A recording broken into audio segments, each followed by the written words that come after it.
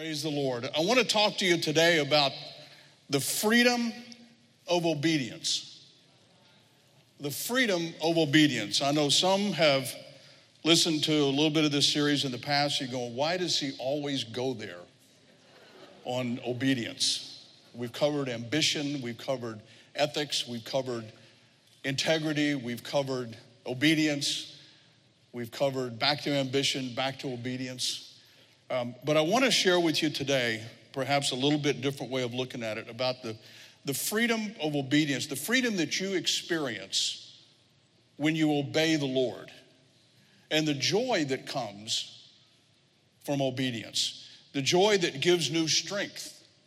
And we're going to look at that scripture a little bit differently today about it's the joy of the Lord that brings strength. But I want to specifically talk about it's the freedom to obey.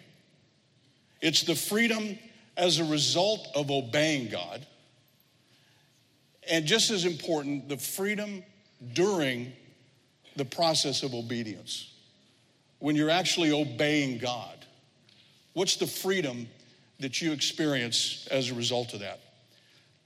See, just to set the table real quick, obedience or disobedience is nothing more than the reaction that we give to a specific instruction. If you've been instructed to do something, you either obey it or you disobey it. Both of them are action, an action or inaction. But you're gonna do something as a result of an instruction, a specific instruction. So if you would, please turn to the book of Isaiah. And it may be to some of you a familiar passage of scripture, the first chapter, verse 18. Isaiah, which is one of the major prophets in the Old Testament, the first chapter, verse 18, and we're going to read 18 and 19.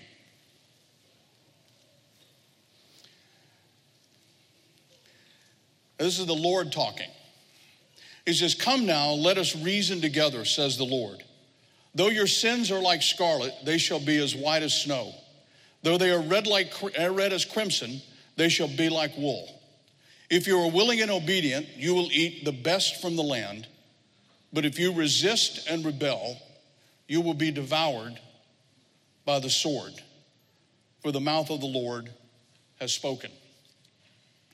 Now, I want to cover with you quickly a couple of definitions. One is a unilateral contract. Now, I've talked to some of my legal friends during the week just to clarify, what is a unilateral contract? A unilateral contract, or a one-sided contract, is an individual who promises to do something in exchange for the other party following their agreement. So they're saying that if you will obey this certain set of issues that I lay out, if you do that, then in return, I will do the following. That's a unilateral contract. A bilateral contract is where both parties mutually agree to something. Now, to be honest with you, the first time I ever heard a bilateral agreement was back in one of the administrations. I think it was President Ronald Reagan. We were talking about the bilateral agreement between the U.S. and Russia to denuclearize, to lower their number of weapons. And when I heard the term, it was a bilateral agreement. Both sides agreed to do the same thing. It was a mutual promise. But a unilateral agreement is not that. So to give it a little bit of context, a unilateral agreement is like an employment agreement.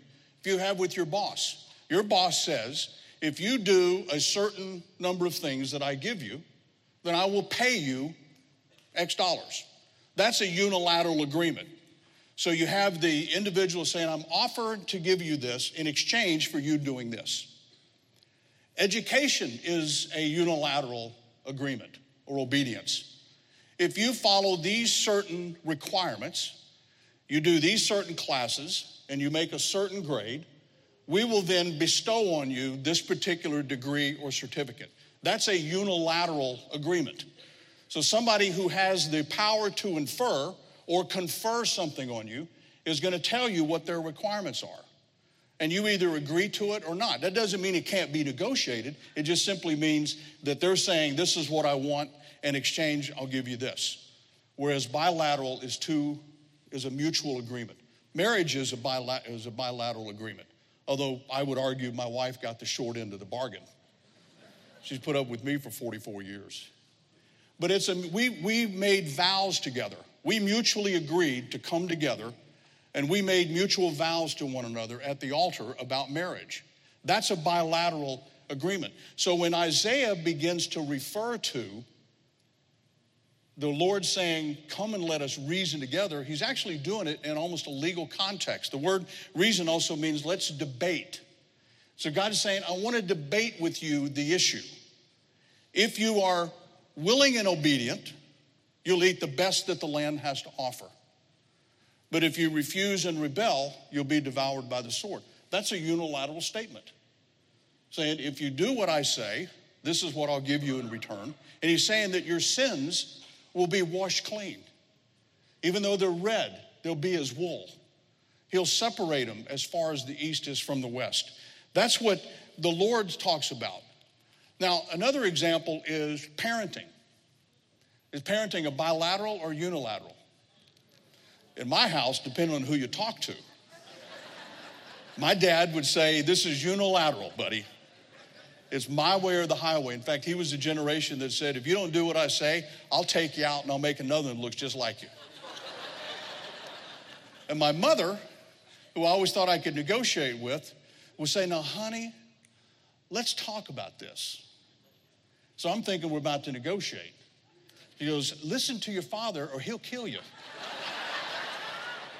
If you don't listen to your father, you'll die. So that was her way of, so parenting and knowing that, I have 3 children, parenting is a negotiation, but it is a unilateral. If you do the following, you get this.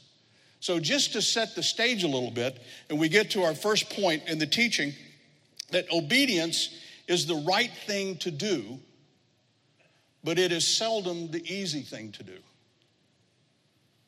I've experienced that.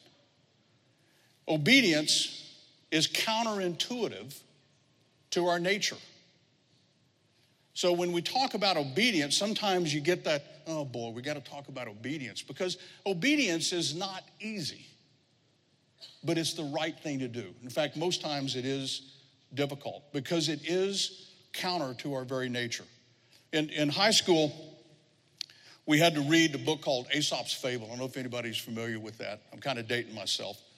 But Aesop's Fable was just a series of short stories and analogies that it would give. And one particular story was the scorpion and the frog. And it's the simple story of there was a flood coming, and it was sweeping through the land, and it was about to flood them out. And the scorpion says to the frog, hey, we got to get to the other side or we're not going to survive. And the frog says, yes, I'll see you later, because the frog can swim. And the scorpion says, well, why don't you take me with you? I can't swim, so let me get on your back and you take me to the other side.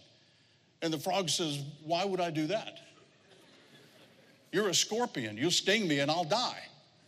And the scorpion says, why would I do that? Then both of us die. So the frog goes, okay, hop on. So they get halfway across the river. Sure enough, the scorpion rears up, zaps the frog, and the frog dies. But as he's rolling over and he's about to perish, and both of them are about to perish, the frog goes, why? Why would you do that? And the scorpion goes, it's my nature.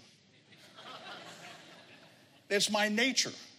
And so the short story was, how do we do something that may be a hard decision to make, but is counter to our nature? That was a lesson in high school, but it was also, I think, important that I look at that I know my nature. I know what I'm capable of.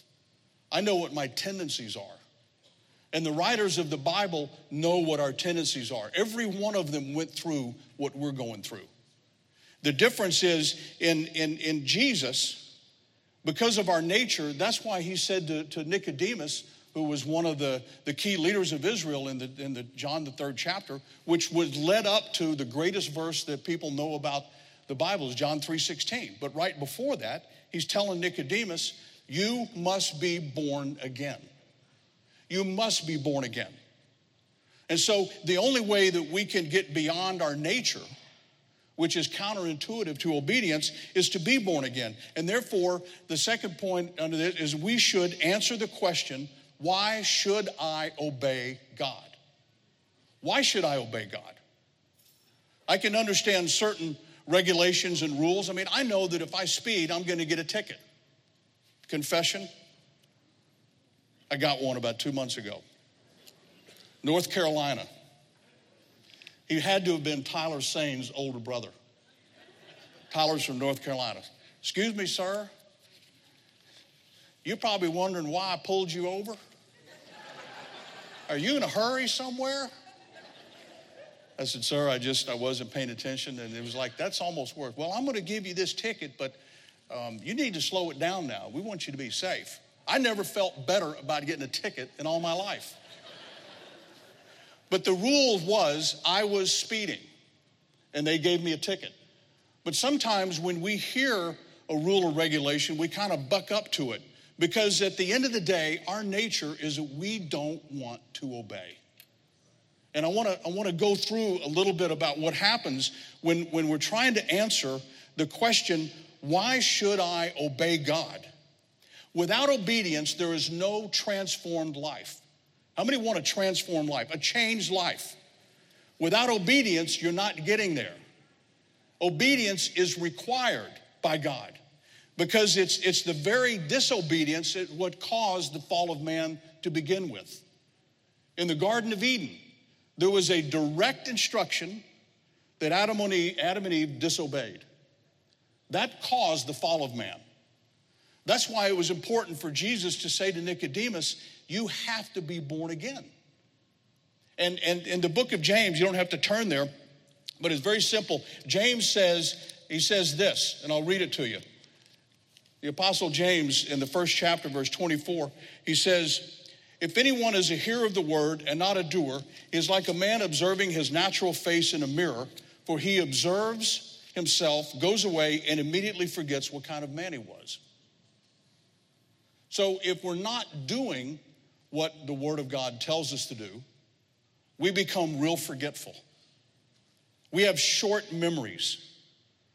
Because by hearing only and not following through with obedience, we forget who we are. And it's that much easier to revert back to the scorpion. Are you hearing me?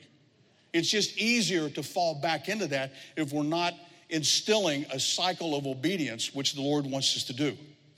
There is no transformed life. In fact, 1 John, the second chapter, 16 and 17, it says that the world is the lust of the flesh, lust of the eye, and the pride of life. Those are the three things that went through Adam and Eve when they created the fall of man in the first place. We just simply inherit that by our nature. That's why the psalmist wrote, in sin did my mother conceive me. So we're all part of the same problem. We're all part of that. The only one who's never been part of that is Jesus Christ, our Lord. He was born of a virgin, planted by the seed of God himself. So he's the only one who hasn't been born in iniquity, but we are born in iniquity. That's our nature. He defines freedom as different from lust of the flesh, lust of the eye, and the pride of life. Because James said, whoever does the will of God will live and abide forever.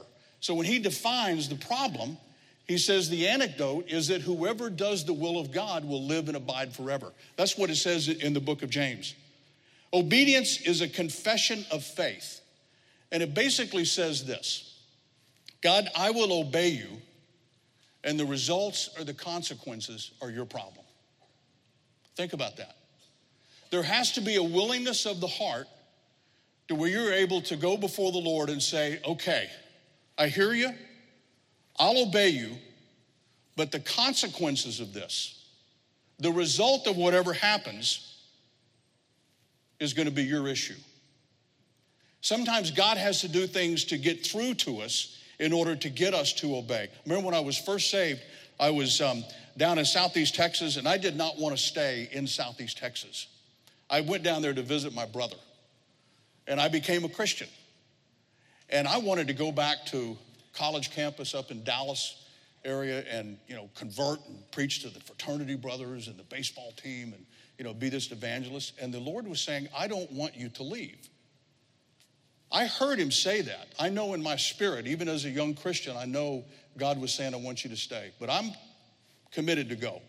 I get no farther than a mile or two out of the city limits and my transmission falls out of my car. I swear. This is a less than a year old car and my transmission falls out. And I'm going, okay, I think I'm hearing that you want me to stay. And he said, yes. And I said, okay, well, whatever happens then is your issue. I don't want to be here, but I will stay. And it was like, you're not going anywhere. I'll make sure that I want you to stay. And as a result of that is I met my wife. My children were born there.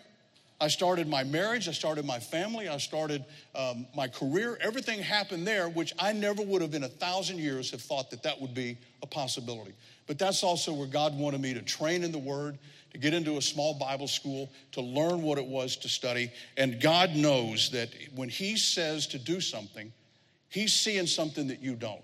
And so you have to be, there's a willingness that says that if I follow you, it's up to you. Because in Isaiah, the 55th chapter, and again, I'll read this for you, God is saying, He's saying this to the folks, 55 verse 8 and 9. My thoughts are not your thoughts. My ways are not your ways. For as the heavens are higher than the earth, so are my ways higher than your ways, and my thoughts than your thoughts. So at some point, you have to grab by faith the trust that what God is saying in the Bible is right. And if He says, I want you to do this, there has to be a willingness to say, okay, that wouldn't have been my first thought. That wouldn't have been my first way to go about it, but you say to do it this way, I will, and the results are up to you. Because there has to be a knowing, and there has to be even a cry in your heart that says, God, your thoughts are not my thoughts. And this is a unilateral contract, so therefore, you're the one making the offer based on what I do to obey you. Your ways are not my ways, so I have to trust that what you're saying is true. So then the issue becomes, in point number 2, obedience is a choice that we make after we hear the instruction. See, God doesn't have a problem getting through to us what the instruction is. And I would venture to say that maybe there's some here today that need a little bit of a spiritual ear cleaning. But for the most part, God says, my sheep know my voice. And you know what the will of God is in a particular incident. You're going to pray. You'll pray through. We pray with you. We pray. We get God's will. But God is saying, what happens? What's the attitude of your heart when you hear the instruction? You can either obey, you hear it and obey, or you simply hear it and not obey. That's your call. Or, and this is the interesting part, I want to spend a little bit of time on this. We put our own interpretation on the instruction. Now, this is for people who've been walking with God for a long time. Folks, God is going to set you free today of a false way of sometimes looking at the will of God. It's our nature to try to put a spin on God's instruction. That's exactly what Adam and Eve did. Now, they had a little help from the deceiver. So did God say? No, He didn't mean that. What He meant was that the day you eat of this fruit, that you'll be like Him. You'll be like God. They appealed to the very nature of man. And so when sometimes we put our own interpretation on something, where the Lord is being very clear that this is the way I want you to think about something, this is the way I want you to pray about something, and these are the action steps I want you to take. He'll be very clear about that. We have a tendency to say, okay, well, did God really mean that? Are you sure that that's what God is saying? I have a tendency to want to sometimes put my own interpretation. And I know just even in recently, God has really been speaking to my heart about, Jerry, stay in your lane, and I want you to do what I've called you to do. I want you to do what I've told you to do. I want you to think the way I've told you to think. I want you to act what's in here. I want you to pray what's in here. I want you to follow me through here. in your devotions, in your Bible study, in your readings, in your prayers, in your working with people here at the church. This is our instruction manual. There is no other, and there's no other reason to go anywhere else. This is where it's at. And so my interpretation needs to come in line with this. So when I hear the voice of the Lord saying, go this way, walk ye in it, I want to confirm here, and this is usually where you get it, and not sit back and say, okay, well, maybe he didn't really mean that. See, that's the issue with obedience, because when you get through into obedience, sometimes, as I said before, it's not sometimes the easy thing to do, but it is the right thing to do. I know 28 years ago, God was beginning to speak about moving to New York. And I'm telling you, I'm a South boy. I did not want to come to New York. No offense to New York, none whatsoever. But I thought, I've got my life worked out. My children are in Christian school. I'm going to this church. My company wanted to move me, and they kept wanting to move me. And so I resigned that company, went to another company to stay in Dallas. And all of a sudden, the company now I'm working for says, we want you to move to New Jersey, Weehawken. I'm going, what? And yet we're praying, and we had a sense that, is this the Lord? I'm going, no, that can't be God. Because our kids are in school here. We have a good job. We have our home set up. And this is where God wants us. But yet, it's like the Lord was saying, I want you to move. And within 1 week, my company came to me and said, we want you to take on this role, and if you don't, you're fired. I'm going, man, that is cold. I said, but I don't want that bigger job. Well, that's the job we have for you. And so if you don't come up here and take on this particular position, you're terminated. And I'm going, okay, well, I've done that before. I've quit before. So, and then the very next day, I think it was the next day or 2 days later, our Christian school that we had our children just shut down. The whole school just closed. And the Lord was going, hello. And here I am today, 28 years later. We moved up here, praise God. I wouldn't have come to Times Square Church. I wouldn't be here today. But God is saying there's certain things that I want you to do, and it's the freedom in obeying God that takes out the guesswork.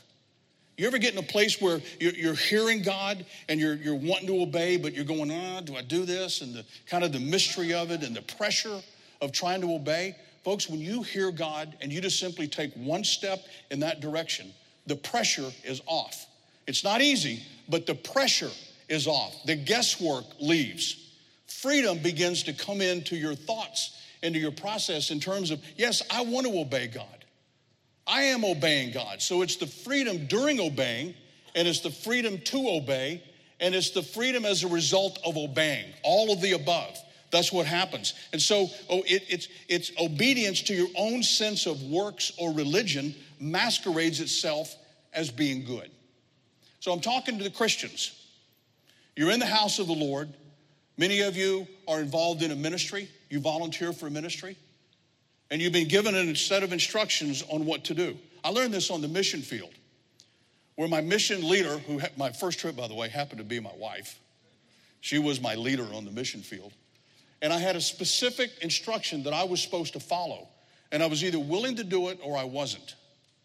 And so the obedience where I say, okay, I'll do this, but then I'll go do a little bit more than that. And she was saying, I didn't ask you to do that. I asked you to do this. Just work in the clothes warehouse. I didn't ask you to complain. I asked you to work in the clothes warehouse and do this. Sort clothes so that the refugees coming out of Kosovo could have clothes when they're in Macedonia. This was back in the Serbian war. But the instruction was pretty clear.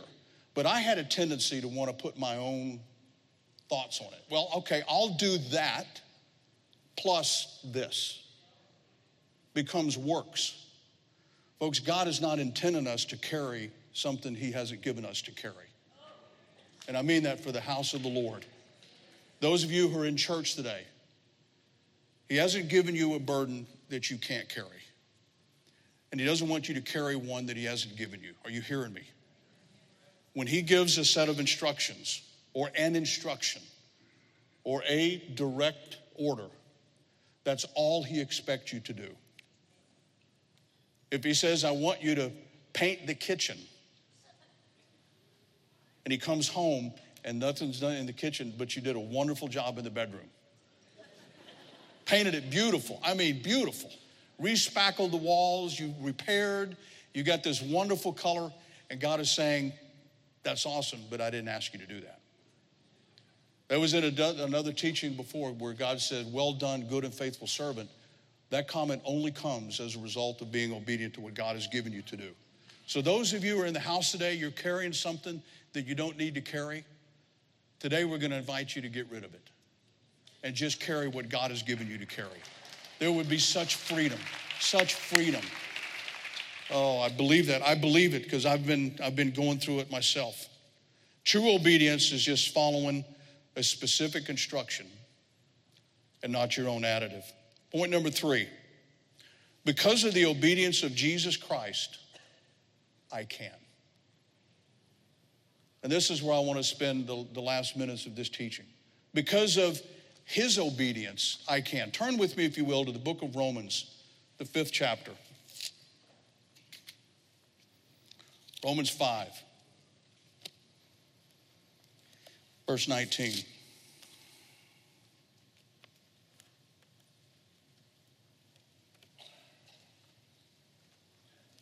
Actually, we read 18 and then we'll read 19. Therefore, as through one man's offense, judgment came to all men, that was Adam, we're talking about, resulting in condemnation.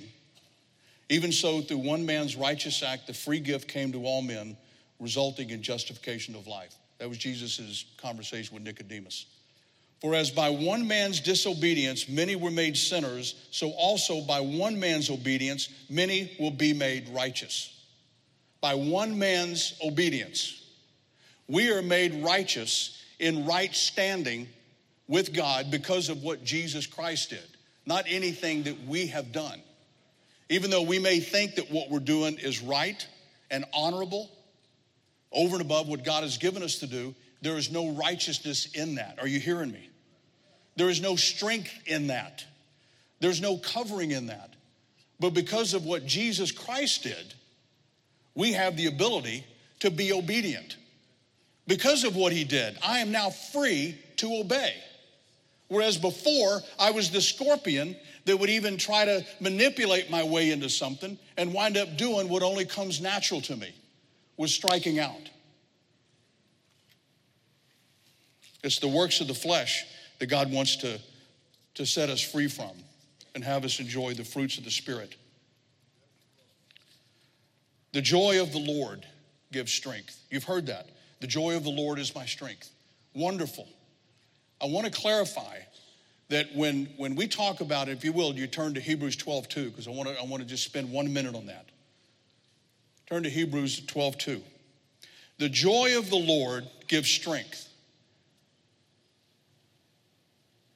And in Hebrews 12:2, it says, looking unto Jesus, the author and finisher of our faith, who for the joy that was set before him endured the cross, despising the shame, and has sat down at the right hand of the throne of God.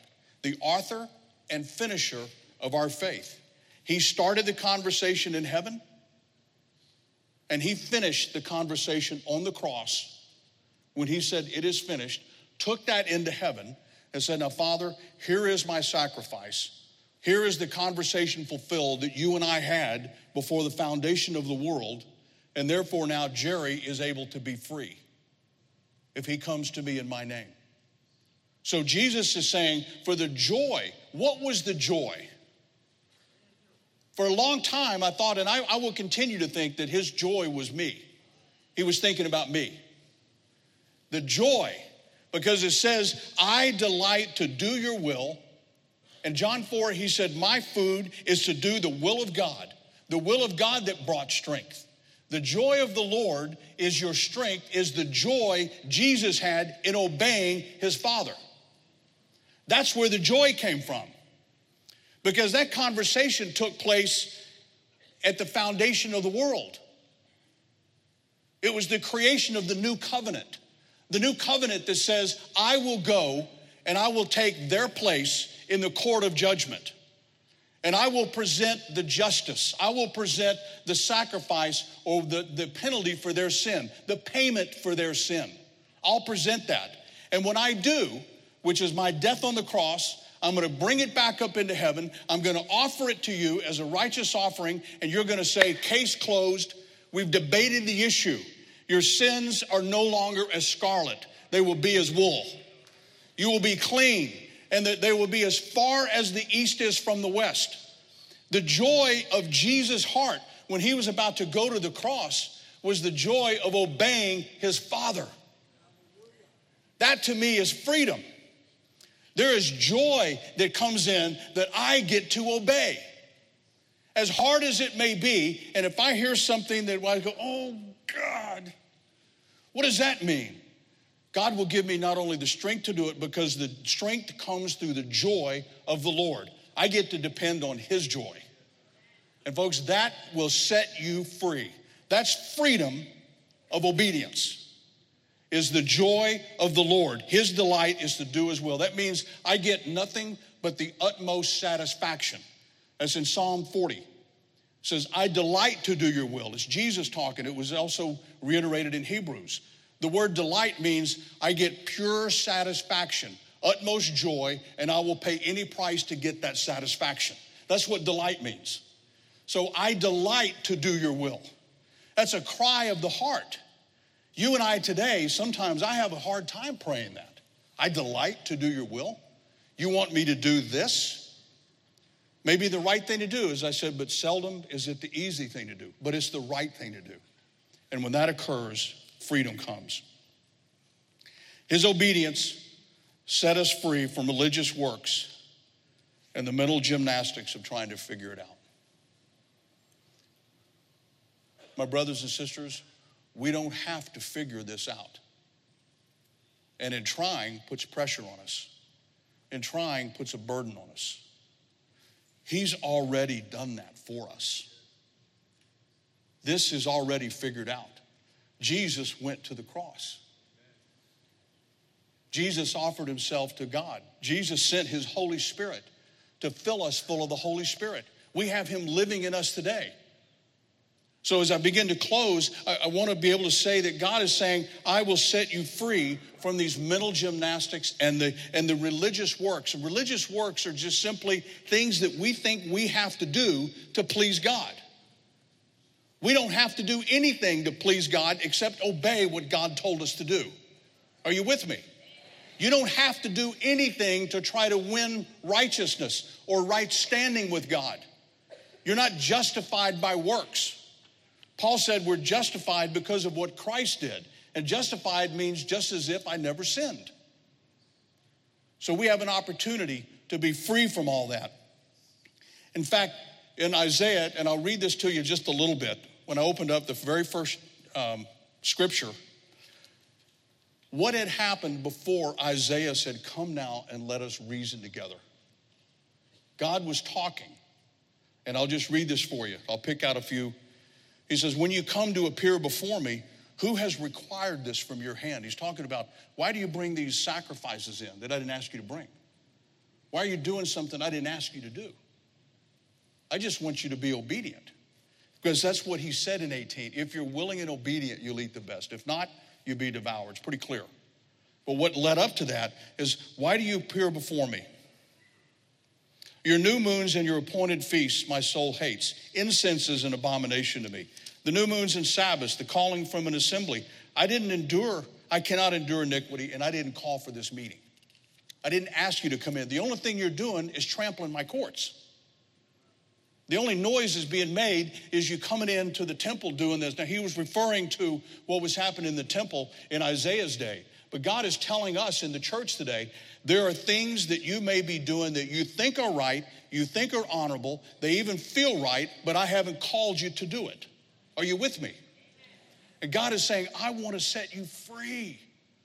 I want to set you free from that. You don't have to do that. Our righteousness is found in Jesus Christ. And instead he said, here's what I want you to do. So here's the obedience, here's the lesson. He says in verse 17, learn to do good.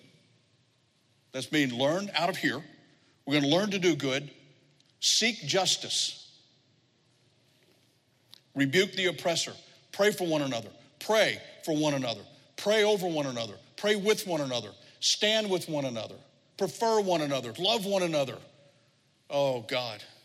Defend the fatherless and plead for the widow. So that's what he's saying I want you to do. Not this other. So when he says that, he comes right into, come now and let us reason together. Let's debate this issue, Jerry, to make sure that we're doing this right. And finally, if you stay in your lane, God promises to deal with the issues in your life, which is the freedom of an abundant life. If you stay in your lane can be defined as this is what God has given me to do, and I commit to prayer that I want to do that, nothing more and nothing less. Anything other than that, it becomes a negotiation. Okay, God, I'll paint the kitchen. I'll paint it the color you want me to paint it. I'll only paint. I won't spackle. I just want to do what you tell me to do. And if I want to do anything above and beyond that, can we talk? And of course, the Lord says, come and let us reason together. Just do this first. And I believe here today that there are some in the house that simply want to go back to your first love and just simply do it right. Will you stand? Praise God.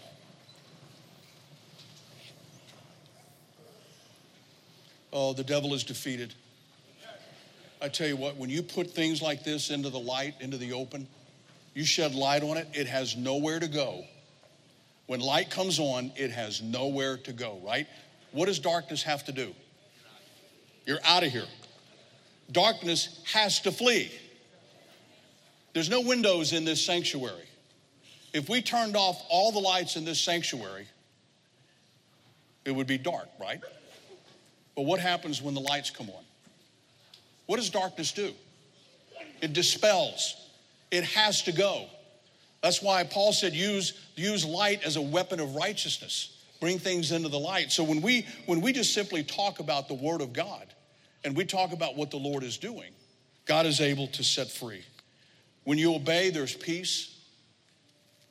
There's truly the Spirit of God that lives within you, and He imparts that peace. He will impart it. So here's what I just simply like you to consider. If you need your ears cleaned out, we want to pray with you. And there's no shame in that. I don't know how many times I've been at this altar saying, God, let me hear your voice. Let me hear your voice once again. New mercies in the morning. Let me hear it. And I want to invite those who just simply want to hear God's voice again. Maybe you just need clarity of what God is telling you to do. Maybe you need God to be able to remove obstacles. You're hearing this, you say, I want to obey. I want the freedom of obedience. But because of maybe prior decisions, there's now obstacles in your life and you want those removed. We're going to set free today. We're going to get those off of you today in the name of Jesus. And there are those of you who just say, Lord, I want to keep obeying. There are many in the house that are faithful. You've been dependable. God knows that. And your prayer is, I want now the strength that comes from the joy that you have with obedience. I want you to impart that into my life. Will you come? That's any of you, just come and pray, and we're going to pray over you. We're going to pray with you, and we're going to believe God for freedom. Amen? Thank you, Jesus. Yes, He formed you out of the clay. God, He loves you. He absolutely wants to set you free. To open your ears, to give you that sense in your heart that today, I just want to obey God. I don't care what the reasonings are. I don't care what my mind says. I don't care what my circumstances say. God changed my circumstance. Let me obey. Let me know the freedom that comes with that. Amen? Let's pray. Heavenly Father, Lord, we thank you for this day. Thank you for my brothers and sisters who've come forward today. Lord, we're asking in the name of Jesus because of what you did on the cross, because of who you are. We're asking, Lord, to speak to my brothers and sisters, Lord, to let them hear your voice. Let them hear new mercies in the morning. Let them know clear instruction. Let them know, Lord, the discernment in a particular situation now that they may be faced. Oh God, let them hear the voice of the Lord, because God, as your word says, if we obey, you will act. So Lord, we're asking now in the name of Jesus, and folks, just begin to pray. Just say, God, help me, open my ears, open my eyes to see. Give me just a burst of faith in my heart to believe that what you said is true. That if I obey you, my life is in your hands. God, do this now in the name of Jesus. In the name of Jesus, everyone that's come forward, those of you who are still in the sanctuary, just let God come to you right now. Let God speak to you. Let God just confirm in your heart that he loves you and that he has you. Oh, Jesus, right now, in the name of Jesus, let the joy of the Lord, your joy, come alive in my brothers and sisters now. Lord, let it burst forth in the name of Jesus. Let it burst forth, God, in the name of Jesus. Pour out your Holy Spirit. Pour out the Spirit of God. Speak to them, Lord. Speak now in Jesus' name, that they'll know your voice. They'll know the joy of the Lord. They'll know the freedom of God. Lord, those are some at the altar today just simply want to say, God, forgive me. Forgive me for whatever's in my life. Forgive me now in Jesus' name. Folks, you are cleansed. You are free. You are free. You are free. God is wanting you to be free. Free to obey. Free to walk with him. Free to stand with one another and carry one another's burdens. Not this other stuff, but carry one another. Walk with one another. Thank you, Jesus. Thank you, Lord. God, right now, in the name of Jesus, again, pour out your Holy Spirit. Pour out your Holy Spirit in the name of Jesus. Give power of the Holy Spirit to not only be witnesses, but to live a life, God, that you've called each one of them to do. Let this be a defining moment today in Jesus' name. In Jesus' name. Hallelujah. Hallelujah. Thank you, Lord. Thank you, Jesus.